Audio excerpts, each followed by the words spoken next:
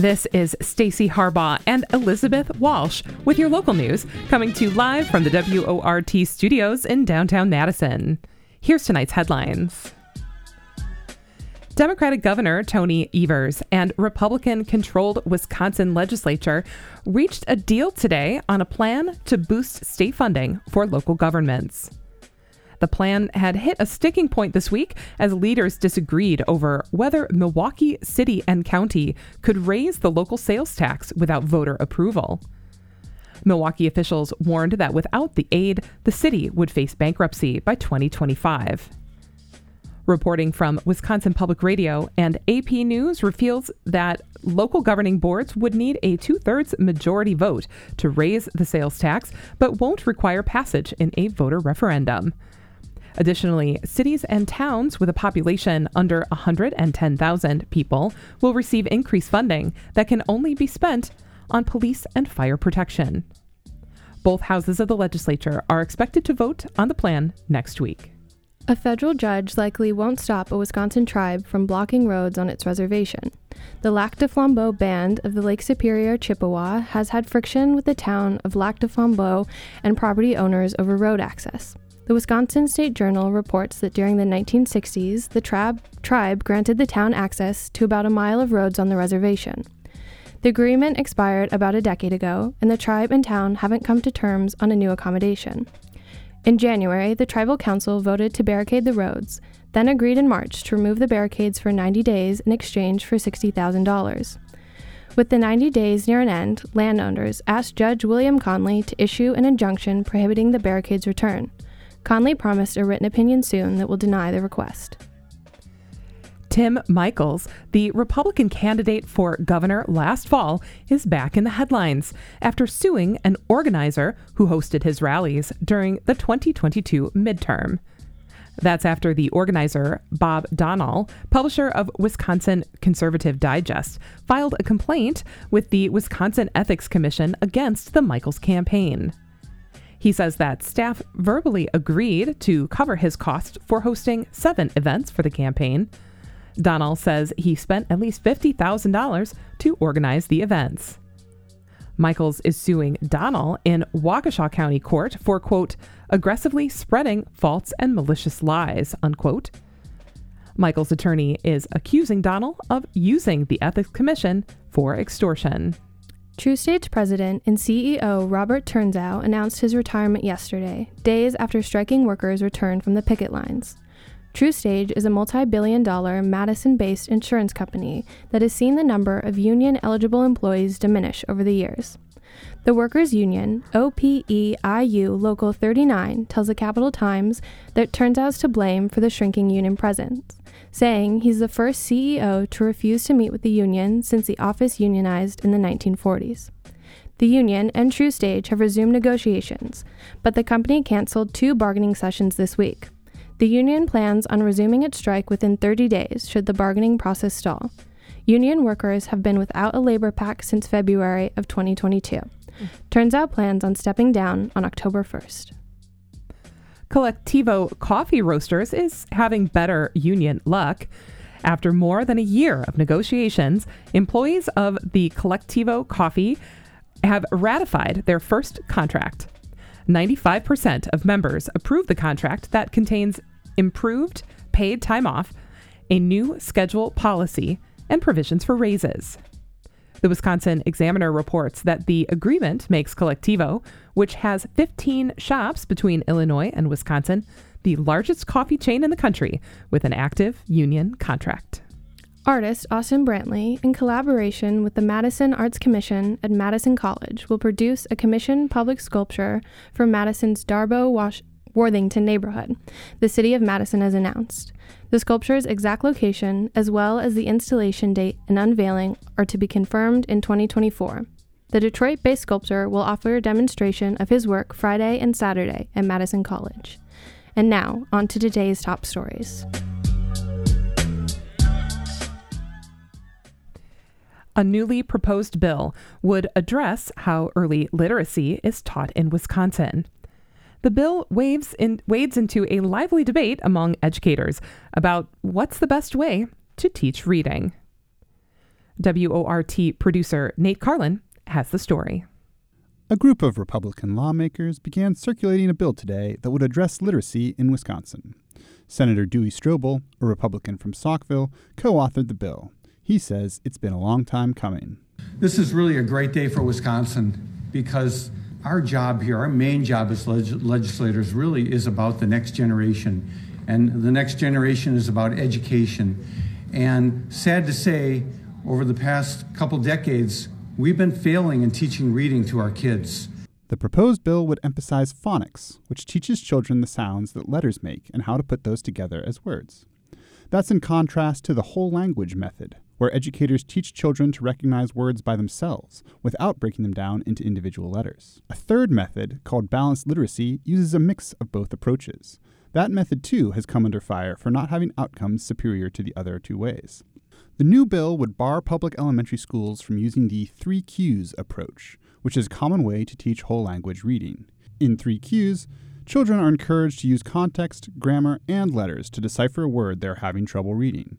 The method, says critics, produces lower literacy when compared to a phonics approach. The bill would also add a staff of 64 new literacy coaches that would circulate across state schools to help with teacher training. The bill sets aside $50 million to pay for the staff. A previous bill, introduced in 2021, did not include such a provision, and Governor Evers vetoed that bill. Representative Joel Kitchens, a Republican from Sturgeon Bay, says that this time he is hopeful that Democrats and the governor will sign on. And this is really an exciting day. It's been sort of too long in coming, and we've put months of effort into this, getting everybody on board and getting everybody to a comfortable place with it. So I believe this bill will have significant bipartisan support. Already, the bill has received pushback from the Department of Public Instruction. Currently, the proposed bill contains a provision that would prohibit schools from allowing a third grader to graduate to fourth grade if they do not meet the required reading standards. State Superintendent Dr. Jill Underly said in a statement today that despite working with legislators for months on the bill, she can't support it as it currently stands.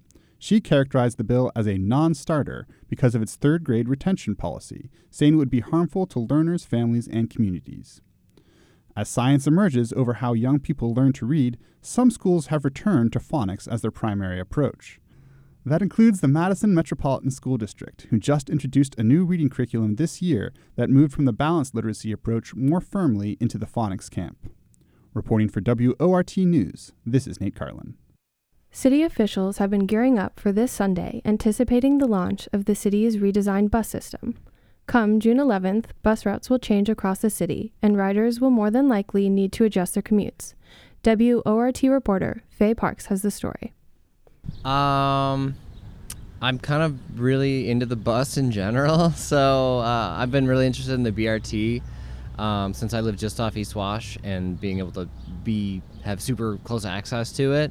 That was just kind of exciting to hear about and notice the way that they're shaping up the stations and all that. I've been paying a lot of attention to it.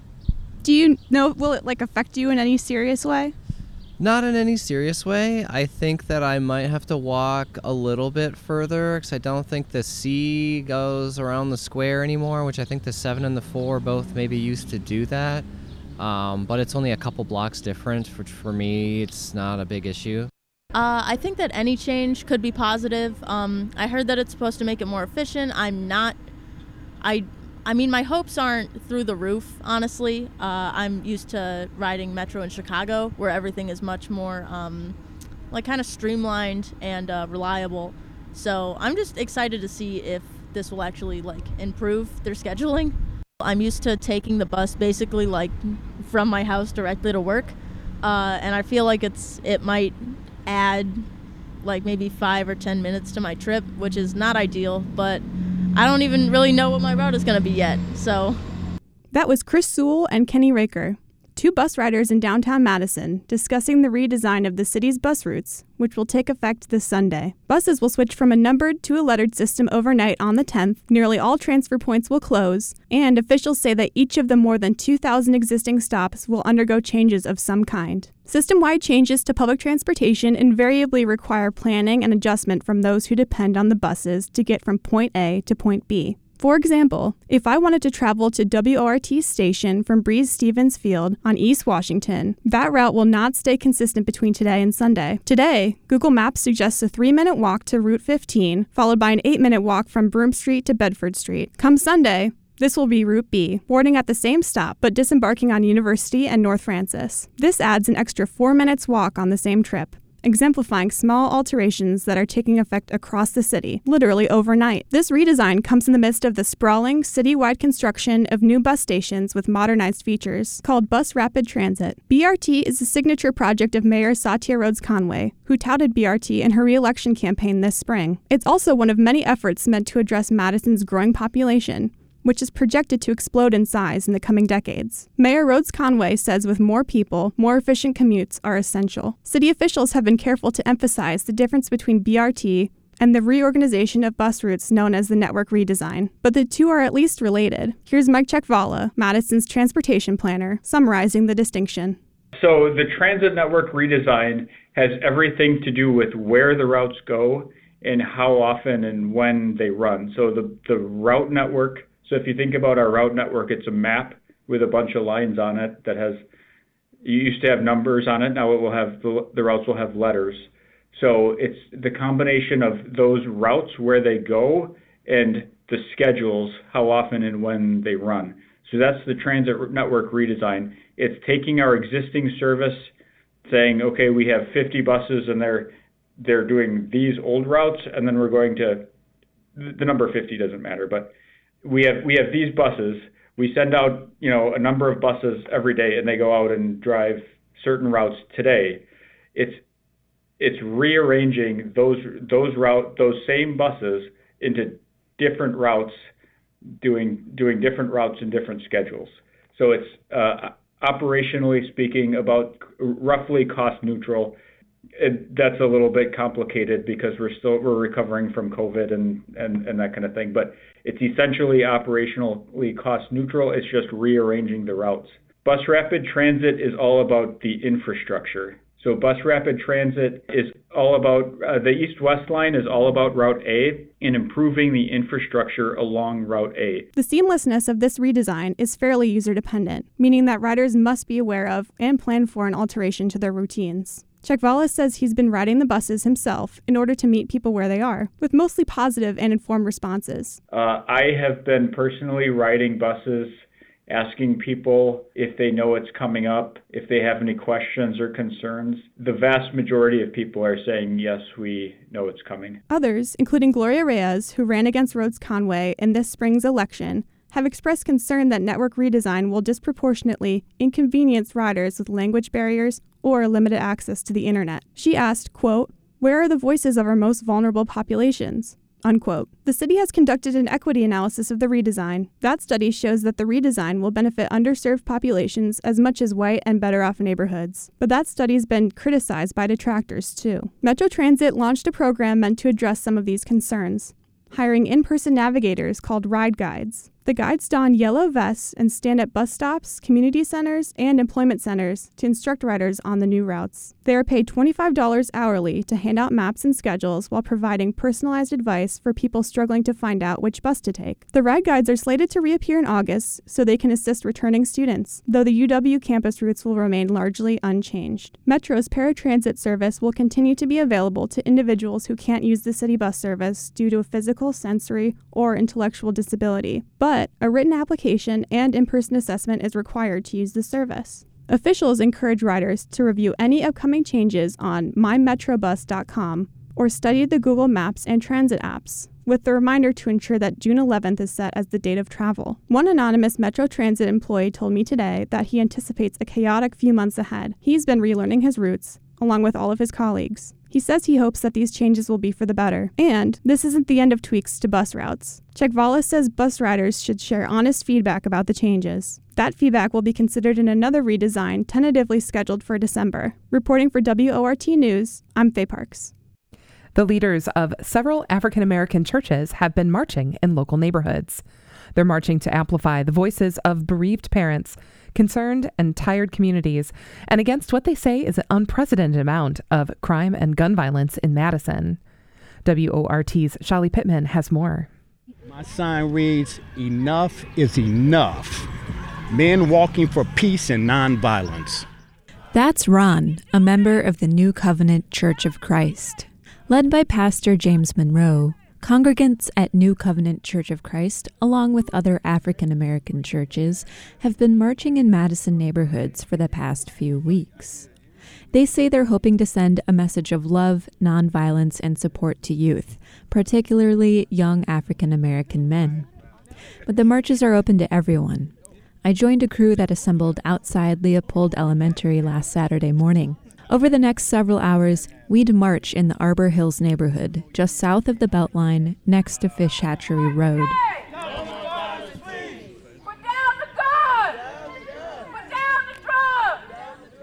People would look on from their yards. Occasionally, the group would pause so several faith leaders could stop, talk, or pray with a neighbor. This is the area that we drove through yesterday, and there was an ambulance, fire truck, and a man was passed out, and we had prayer. That's Dora Monroe, wife of Pastor James Monroe. So this is one of the second marches that we've done as a ministry. My husband and I have kind of tried to implement a vision that we believe God has given us. We did marches back in 2008, and this is one of the communities that we targeted.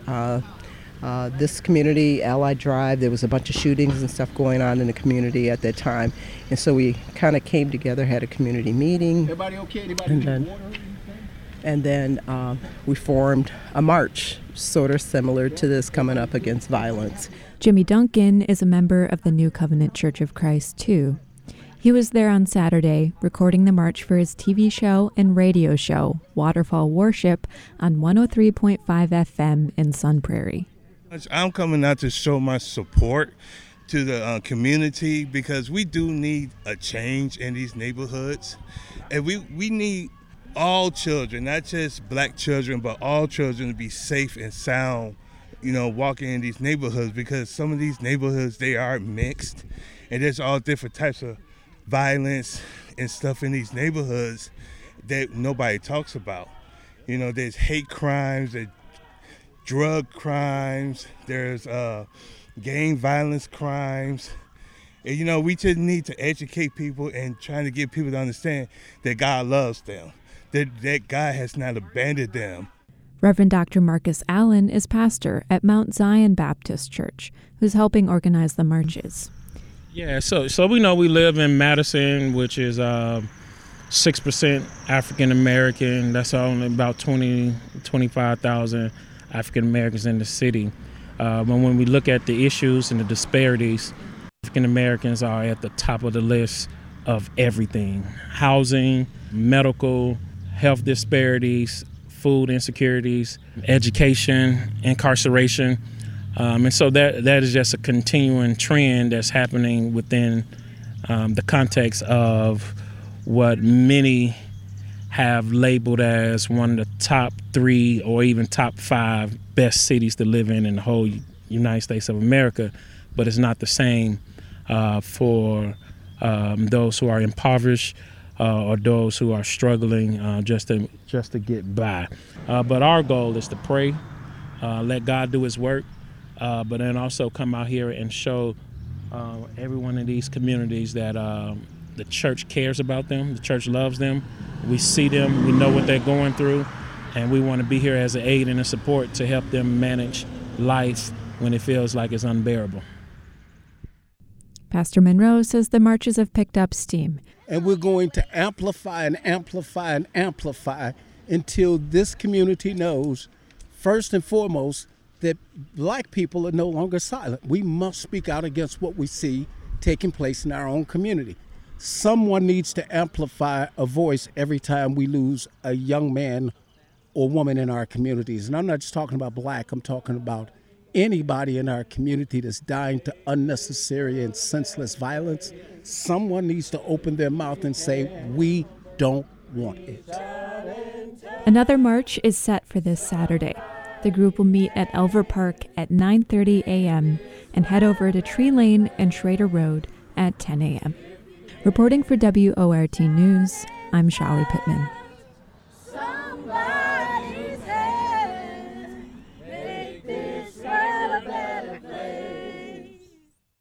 The Wisconsin legislature passed a bill this week that would increase punishment for drug sellers who are inadvertently responsible for drug overdoses. Reporter Nate Carlin sat down with ACLU Wisconsin's advocacy director, Amanda Merkway, and John McCrae Jones, an ACLU policy analyst, to discuss the ramifications of the bill. So can you just say your name and your position? Sure.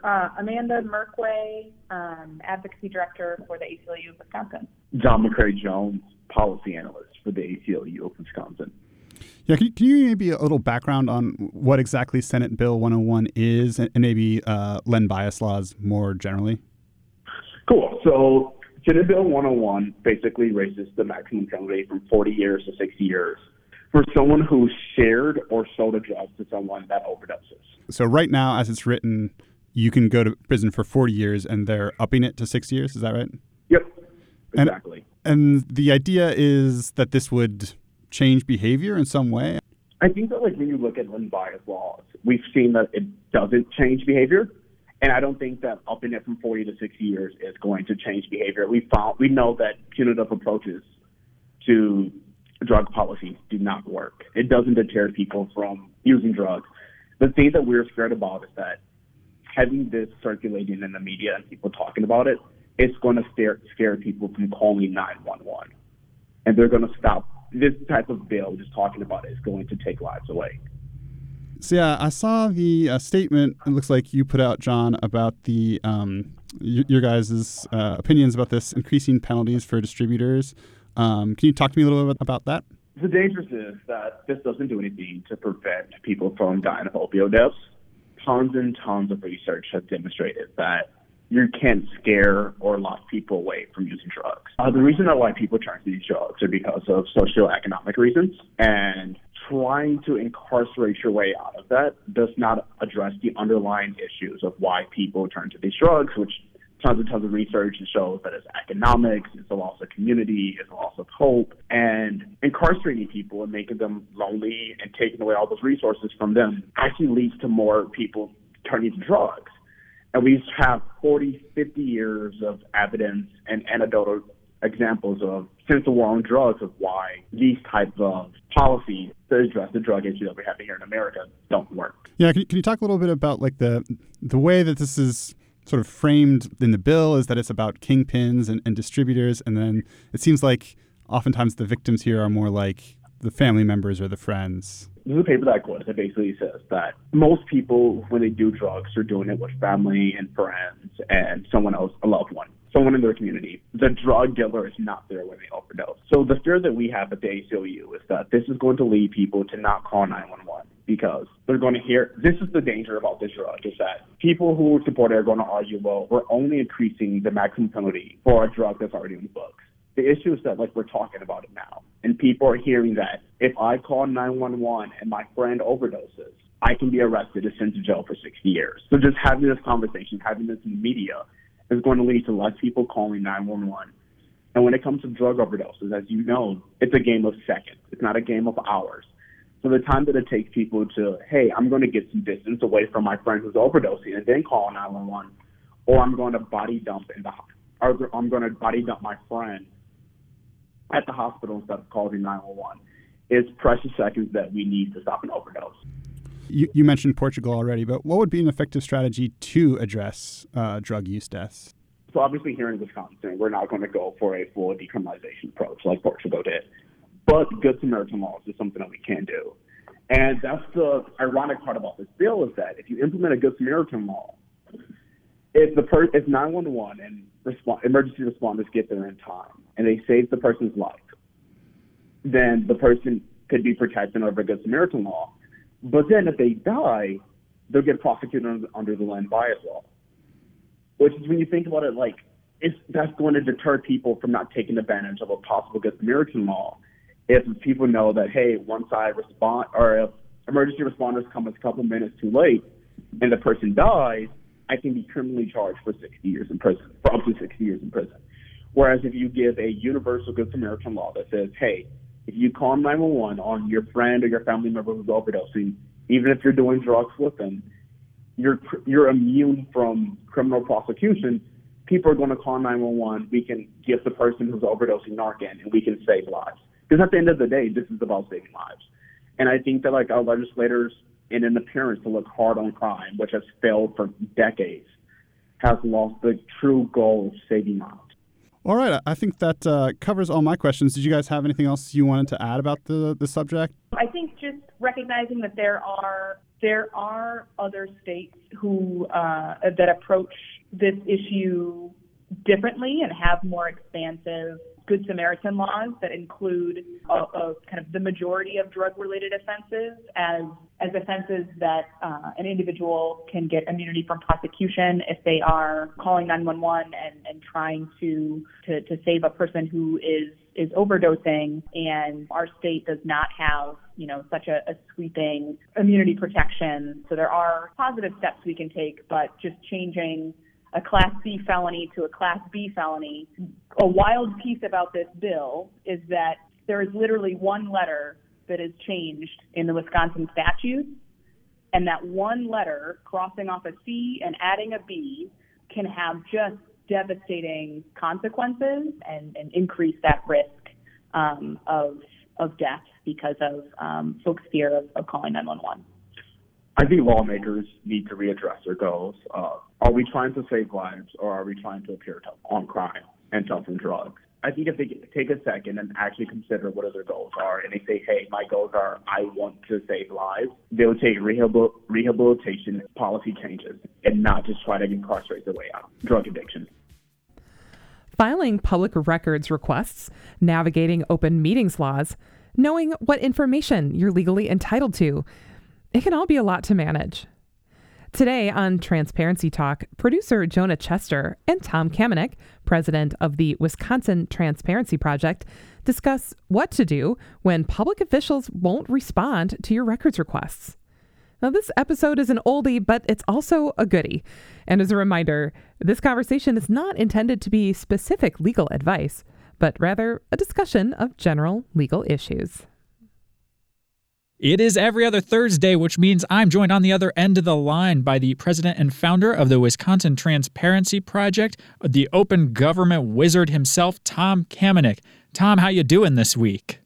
It's a long line I'm at the end of, but I always enjoy being connected. I don't understand what that means, but I'm going to nod my head and agree. We got some good content here today. We're going to talk about the weird, awkward limbo between when you make your public records request and when you actually receive the request itself back, something that is affecting myself right now. I am currently waiting for a public records request, so I'm really looking forward to talking about this subject today. So let's start out here. I have made a public records request recently. Now I wait. So tell me a little bit about what the timing of the records request depends on. What should I know while I'm waiting for my request to be fulfilled? That's the big question, right? How long are you going to have to wait? Well, the timing depends on a lot of different things because, unfortunately, our law doesn't give a strict deadline. Our law says the records have to be turned over, quote, as soon as practicable and without delay. And what does that mean? I don't know. I have to quote it a lot. I write it down all the time in briefs and letters, and it doesn't really mean anything super strict. There's very little court guidance that's out there. All they've kind of said about it is that they have to be making a good faith effort towards processing the request. So what might make it take longer or shorter? How complex is your request? Is it difficult to figure out? Is it very broad? Does it require a lot of parsing through records? And closely related to that is how many responsive records are there? If there's 2, hopefully this can get done pretty quick. If there's 2,000, it's going to take a long time to gather them and review them all. Other things that matter are the size of the government agency. Are we talking about a state agency that handles these frequently, knows what they're doing, and has a lot of people working on it? Or is this your local town that gets 1 or 2 of these a year and isn't super familiar with running through these record requests? And otherwise, sometimes there's a long waiting list. Agencies typically go through record requests in the order they're received. So even if they're moving pretty quickly, if they're getting 10 requests a week, it might just take a while to get to yours. Okay, so I made my public records request about 3 weeks or so ago. How long should I wait before I follow up and tap that public official on the shoulder and say, hey, just a reminder, I submitted this public records request. Should I have done it a little bit ago or should I wait a little bit longer? What's the guidance here? One of the big questions is, did they acknowledge that they received the request and they'd be working on it? So if you don't hear back at all from them, I recommend people contact the agency in just a couple days to make sure you get that they got it. If you sent an email, maybe it went to a spam filter or you used the wrong email address or had a typo. If it went in the mail, well, we know what December and some of November was like for mail processing. Sometimes that takes a while. So it's a good idea if you haven't heard back, get an acknowledgement, make sure they got it and everything went fine. Once you've gotten the acknowledgement, I recommend people wait about 2 weeks on most requests to say, and if you haven't heard anything back after the acknowledgement, 2 weeks out, follow up, say, hey, just wanted to make sure that this was still being worked on. If you ask them if they have an estimate for when it will be ready, ask them if there's any difficulty or any problems or any clarification you can make. Stay polite in your communications and see what's going on. If you're still not getting it after that, I recommend every week. And after that goes by for a while or so, maybe you're a month, 2 months out, you can start increasing the frequency, especially if it's a simple request that you'd expect to have done sooner than that. For follow-ups, I always recommend people start with them in writing. You want to have a paper trail of what you've said and what they've said, but you do want to sparse in some calls or even personal visits if it's a local agency to make sure that they realize, this is a real person on the other side. They're going to keep being insistent about this, and if I want to stop having to, take a phone call on this every couple of days, I'm going to have to get it done. So meeting in person or phone calls can be helpful too. Now, at what point should the kid gloves come off? At which point do I actually start making threats of action? Before I answer that, I want to put a caveat out there. People don't take litigation threats either in a friendly manner or in a serious manner. So if you make one, you are often going to annoy the person you're working with, the custodian that you've been communicating with, and it may just not help you in the long run. I don't recommend people make a litigation threat unless they have a lawyer doing it, because the custodians see those things all the time. People threaten them, and they're rarely followed through, so it doesn't have much of an effect. If you are doing something yourself, you want to be polite and firm, talk about maybe taking it to the next level, look at your legal recourse, but I wouldn't just threaten, I'm going to sue your butt off. You keep it subtle, but still stay polite and firm. So say you do want to send a threat, either yourself or want to have a lawyer do it. If this is a simple request and it's a fairly quiet agency that isn't flooded with requests, it should be done within a month. Unless you have a lot of records, it shouldn't take longer than that. And I always think if it's even a complex request at a busy agency, there's no excuse for anything to take more than 3 months for all but the, extremely large record requests. If you're doing some, research into University of Wisconsin system-wide data, maybe that's going to take a long time to do. But for most practical purposes, there's no reason it should take more than 3 months. Again, this kind of thing should always be in writing. And then finally, we have the big final resort option here, a bit of not quite a nuclear option, but it is the last thing you should take up. At what point do I sue? Yeah, a lot of people who call in, I have to decide, should these people send a letter or should we go right to a lawsuit?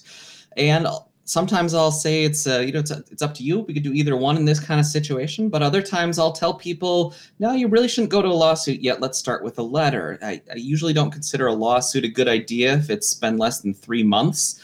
The sooner you sue and file a lawsuit, the less likely the judge will be to think that suing was reasonable, that you shouldn't have waited a little longer first. You will get your records after you file the lawsuit, but you might not get your attorney fees if you file too soon. Now, sometimes you can do it sooner. So if you're looking for a very simple single document, sometimes you just want a quick copy of a letter that exists, or an agenda from a meeting, and they're just not turning it over. And if timeliness is important, so you can explain to a judge why kind of jumping the gun isn't inappropriate here, then maybe you can do an earlier lawsuit and file it at the 1 month mark or so. But very rarely would I ever go earlier than that. But part of it honestly depends on your diligence. Have you been following up? Have you been polite and made sure that the record was received? Because if you come to me and you said, I made a request and it's been 4 months and I haven't heard anything back, I'm going to recommend sending a letter first to make sure it was received, make sure they understood what their obligations are, and not just jump to the conclusion that they're intentionally ignoring you and trying to mess you over. All right, now I know how to handle my pending public records request. This has been a great episode, for which I've been joined on the other end of the line by Tom Kamenik, founder and president of the Wisconsin Transparency Project. Tom, thank you so much, as always, for joining me this week. You're welcome, Jonah. Always a pleasure. And remember, if you don't ask, you won't know. This week on Fishy Business, rookie fisherman Nate Carlin sits down with fishing guru Patrick Hasberg to discuss what to do if you're totally new to fishing. I'm talking right now with Patrick Hasberg from DNS Bait and Tackle on Madison's North Side, and we're going to talk about all things fishing. I am a very novice fisherman. I think I've cast a line maybe 3 times in my life, and I never actually caught anything. So this is going to be a little different than usual, but why don't you talk to me about what fish are active right now in the Madison area? Yeah, so what you're going to find out there this time of year is a lot of bluegills up shallow. Those fish are spawning, and so they're on beds, which means they build little nests on the bottom of the lake, and they can usually be seen from shore or in a boat, of course. Those fish are protecting their spawning areas, their little nests, and they're very aggressive. So bluegills are easy to catch this time of year. That can be as simple a rig as just a small bobber with a little hook and a small redworm has been working really well for folks. And what kind of water would you find bluegill in? Is that mostly lakes? Yep. Yeah, all the area lakes around here in the Madison area have bluegills up spawning shallow right now. So basically, just go find a city park, and there's a pretty good chance that if you can access the water or get down close to it, you're going to find bluegills out there spawning. And if I do catch a fish there, how would I know if it were a bluegill? Well, you could go on the DNR's website. They have a fish ID page there where they list all, or at least most of the fish that swim in Wisconsin. So you can kind of compare what you've caught there with what you might find in the pictures online. Otherwise, the thing about the bluegills right now is that some of them have deeper colors because they're spawning, and they do that, like a lot of other species. They get all colored up this time of year, but they generally look like what you're going to find on the DNR's page there. Okay, so if I were fishing in the lake, that'd be the most likely thing for me to catch right now? Right now, that'd be your best bet, especially as an intro angler. You're gonna, it's very straightforward. Just tossing a line out there with a little piece of worm on a bobber is a pretty safe bet. But of course, the Madison area is blessed with a lot of great fishing opportunities for bass and walleye and pike. But whenever I get folks come in the shop that are new to fishing, I usually just kind of try to steer them in that direction to kind of get the ball rolling there, because the learning curve gets pretty steep when you start getting into some of those other species. All right, what would be like the intermediate fish before we get to the advanced ones? What would be the next to try to catch? I would say bass. They're pretty accessible also from shore, and just assuming that most beginning anglers aren't running out of a boat. So, bass are also, a pretty aggressive fish that will chase down a lure. And there's, of course, a wide range of lures that you can use for bass. But whenever I have beginning anglers that come in the shop, they will. I'll try to point them towards things that are a little more straightforward to use. Maybe something that has maybe a weedless option. So they're not getting all tangled up in the weeds. You're going to find out there this summer. Okay. So moving on to river fishing, would that be different types of fish or kind of the same? generally the same species, but maybe a little different techniques because obviously you're dealing with current. So, at least on the panfish side of things, just drifting a bobber along with a little piece of worm underneath can catch you just about any species that swims, really. A lot of times you can be surprised on a river because you just never really know what you're going to catch. But that also can make things really fun. But as far as lures for targeting specific fish, it's generally the same thing, but you just have to account for the current that you're going to find in rivers. So I just want to catch a fish today for the first time in my life. How would I go about doing that for the best odds? Well, there are a lot of places that I send folks if it's their first time, and especially if they have kids. There's some places where it's almost guaranteed that you can catch at least some smaller panfish. So I would send people off with a small hook, maybe some worms and a bobber, and the area of Winger Lake near the Vilas Zoo is a great spot. Lots of small bluegills in there, and they're usually very aggressive. The Tenny Park Lagoons are a great spot.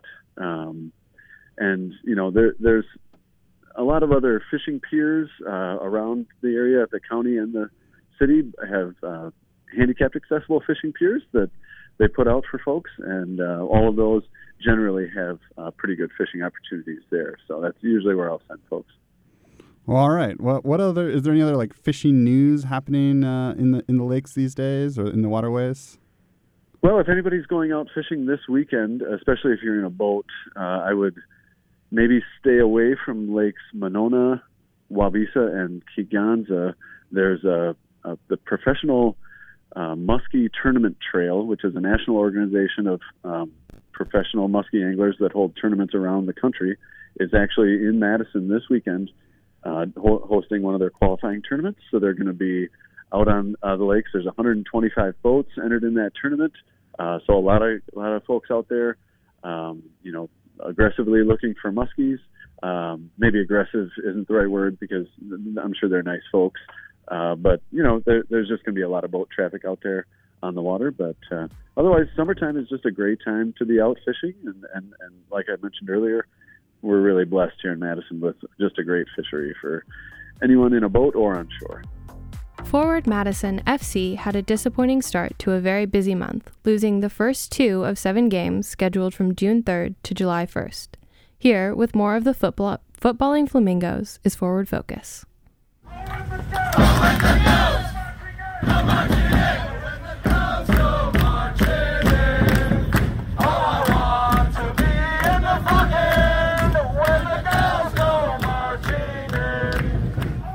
Hello again and welcome to WORT listeners both here and online.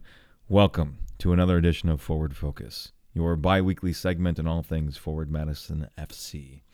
Madison's and Wisconsin's only fully professional soccer team. I am Grant Peters, assistant editor of FMFC-themed media outlet New Dog Magazine. I'm joined, as always, by the editor of New Dog Magazine and producer of Forward Focus, Andrew Schmidt, and the Director of Public Relations for Forward Madison FC, Evan Warwick. As we always do during this segment, we will cover all things FMFC, from the action on the pitch to the vibes off of it.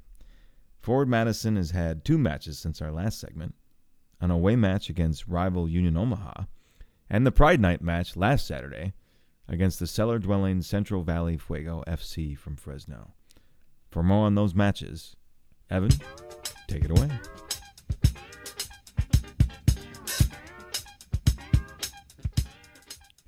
Where we last left you listeners, Forward Madison was coming off a tough home defeat to Northern Colorado Hailstorm FC. The club then traveled to Papillion, Nebraska for a matchup against Union Omaha. To fully understand the magnitude of this matchup, let's first explore the rivalry between the Flamingos and the Owls. The MLB has Yankees-Red Sox, the NBA has Lakers-Celtics, and USL League One has Madison versus Omaha. Simply put, both clubs don't like each other. Being both from the Midwest, there's no Midwest nice shared between these two fan bases. No matter where the clubs are in the standings, FMFC versus Union Omaha always produces fireworks. The match on May 27th, no different.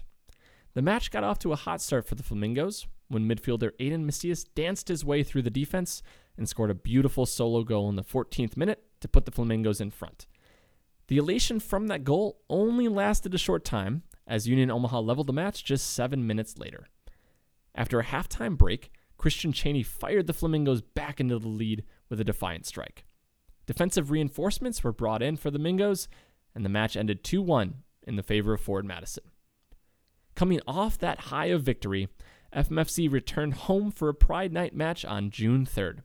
Before the match even took place, over 500 fans participated in a bike ride around Madison devoted to the LGBTQIA+ community. With a club record 4,924 boisterous fans in attendance, Forward Madison jumped out to an early lead via a strike from Christian Cheney in the first half. Controlling the match, Forward Madison then conceded to Central Valley Fuego off a goal in the 74th minute. With the match now level, Fuego used that momentum and capitalized off an 84th minute penalty to eventually defeat the Flamingos 2-1. I'll send it over to Grant for some post-match thoughts.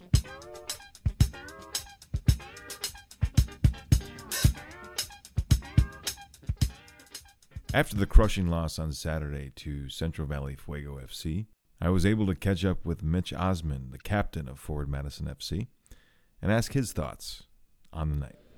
Not good enough. I think they had two shots on goal, two goals, one being a penalty. So it's hard to take, but we didn't play well enough on both sides of the ball to get a result today. Fans familiar with the game will know that when watching a team that is new or trying to find themselves, they will oftentimes play to the level of competition that they're facing. When I asked Mitch about this, he had this to say. I thought there were moments today where we looked like the team we want to be, but it was just too few and far between. We didn't sustain it long enough to go 2 or 3 up when we probably could have. And then, like I said, a couple of lapses in concentration cost us. Despite the disappointment from Saturday, Osman was still bullish on the team's promise and prospects moving forward in the season. It's not the end of the world. Yeah. I think we've shown in a lot of the games this season what we can be. We're definitely a new team, and we're going to go through these things, and it's going to show what we're really made of. Are we going to let it affect us to the point where it repeats over and over, or are we going to learn from it and win more games because of it? With 2 tough losses in the last handful of games, I asked Mitch what his message was to the fans in order to keep hope alive. The fans, first of all, thank you so much for the support today and every home game you guys showed out. And I think it was a record crowd tonight, and it's a credit to this community, and we really appreciate it. You have every right to be upset. Just you come and you spend your money, you want to see wins, and that performance wasn't good enough. So, like I said, every right to be upset, but don't lose hope. Don't lose hope. Like I said, we're a new team. We're working through some things, and I think we'll get it right.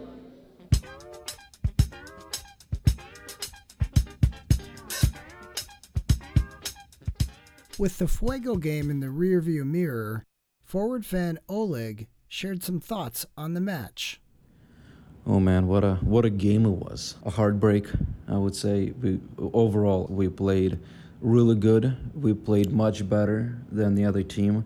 But let's start with the positive things that I've noticed. First of all is the individual plays of our players. Especially Cheney. Man, I just gotta say thank you for being on our team. The goal that Cheney scored, if you have not seen it, please watch. It's what we call the magic of soccer. The other thing that was positive was the good team chemistry. I feel like they understand what the coach is asking them to do for the game, and they just carry this plan out professionally and really good. So good job on the team for that. We are doing really good build-up plays, especially through the midfield. Our midfield is playing phenomenally. A lot of our negative things that happened in the game were more systemic issues than just individual mistakes of our players, because we did not use the opportunities that the other team have been giving us. Our team has a really good chemistry, really good connection with each other. A lot of our goals have come through this short ground pass through the middle where we could cut through the defense and score the goal. We have a good connection between Cheney and Bartman. They just click together. The passes that they give to each other without even looking, they just have this telepathic kind of connection.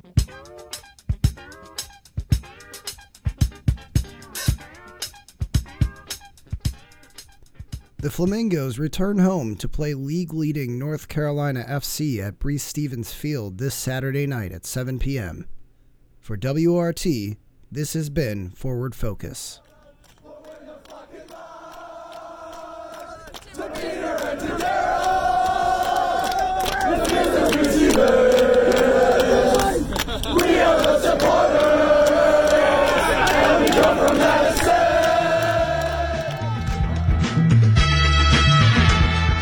And that's a wrap. Thanks for listening to WORT's live local news at 6. Your headline writer was Peter Volder. Your script writer was Russ Mackey. Your reporter tonight was Faye Parks.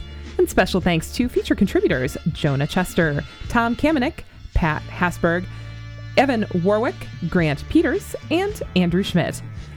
Dylan Brogan engineered the show. Nate Carlin produced this newscast. Nate Wegehout is the assistant news director, and Miss Shali Pittman is the news director here at WORT. I'm your host, Stacey Harbaugh. And I'm your host, Elizabeth Walsh. Stay up to date with the WORT local news podcast. Subscribe on iTunes Podcasts, Spotify, and wherever else you get your podcast. Up next is the Perpetual Notion Machine. Good night.